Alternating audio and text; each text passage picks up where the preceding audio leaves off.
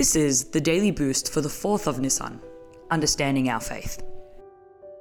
Trapped in our own minds.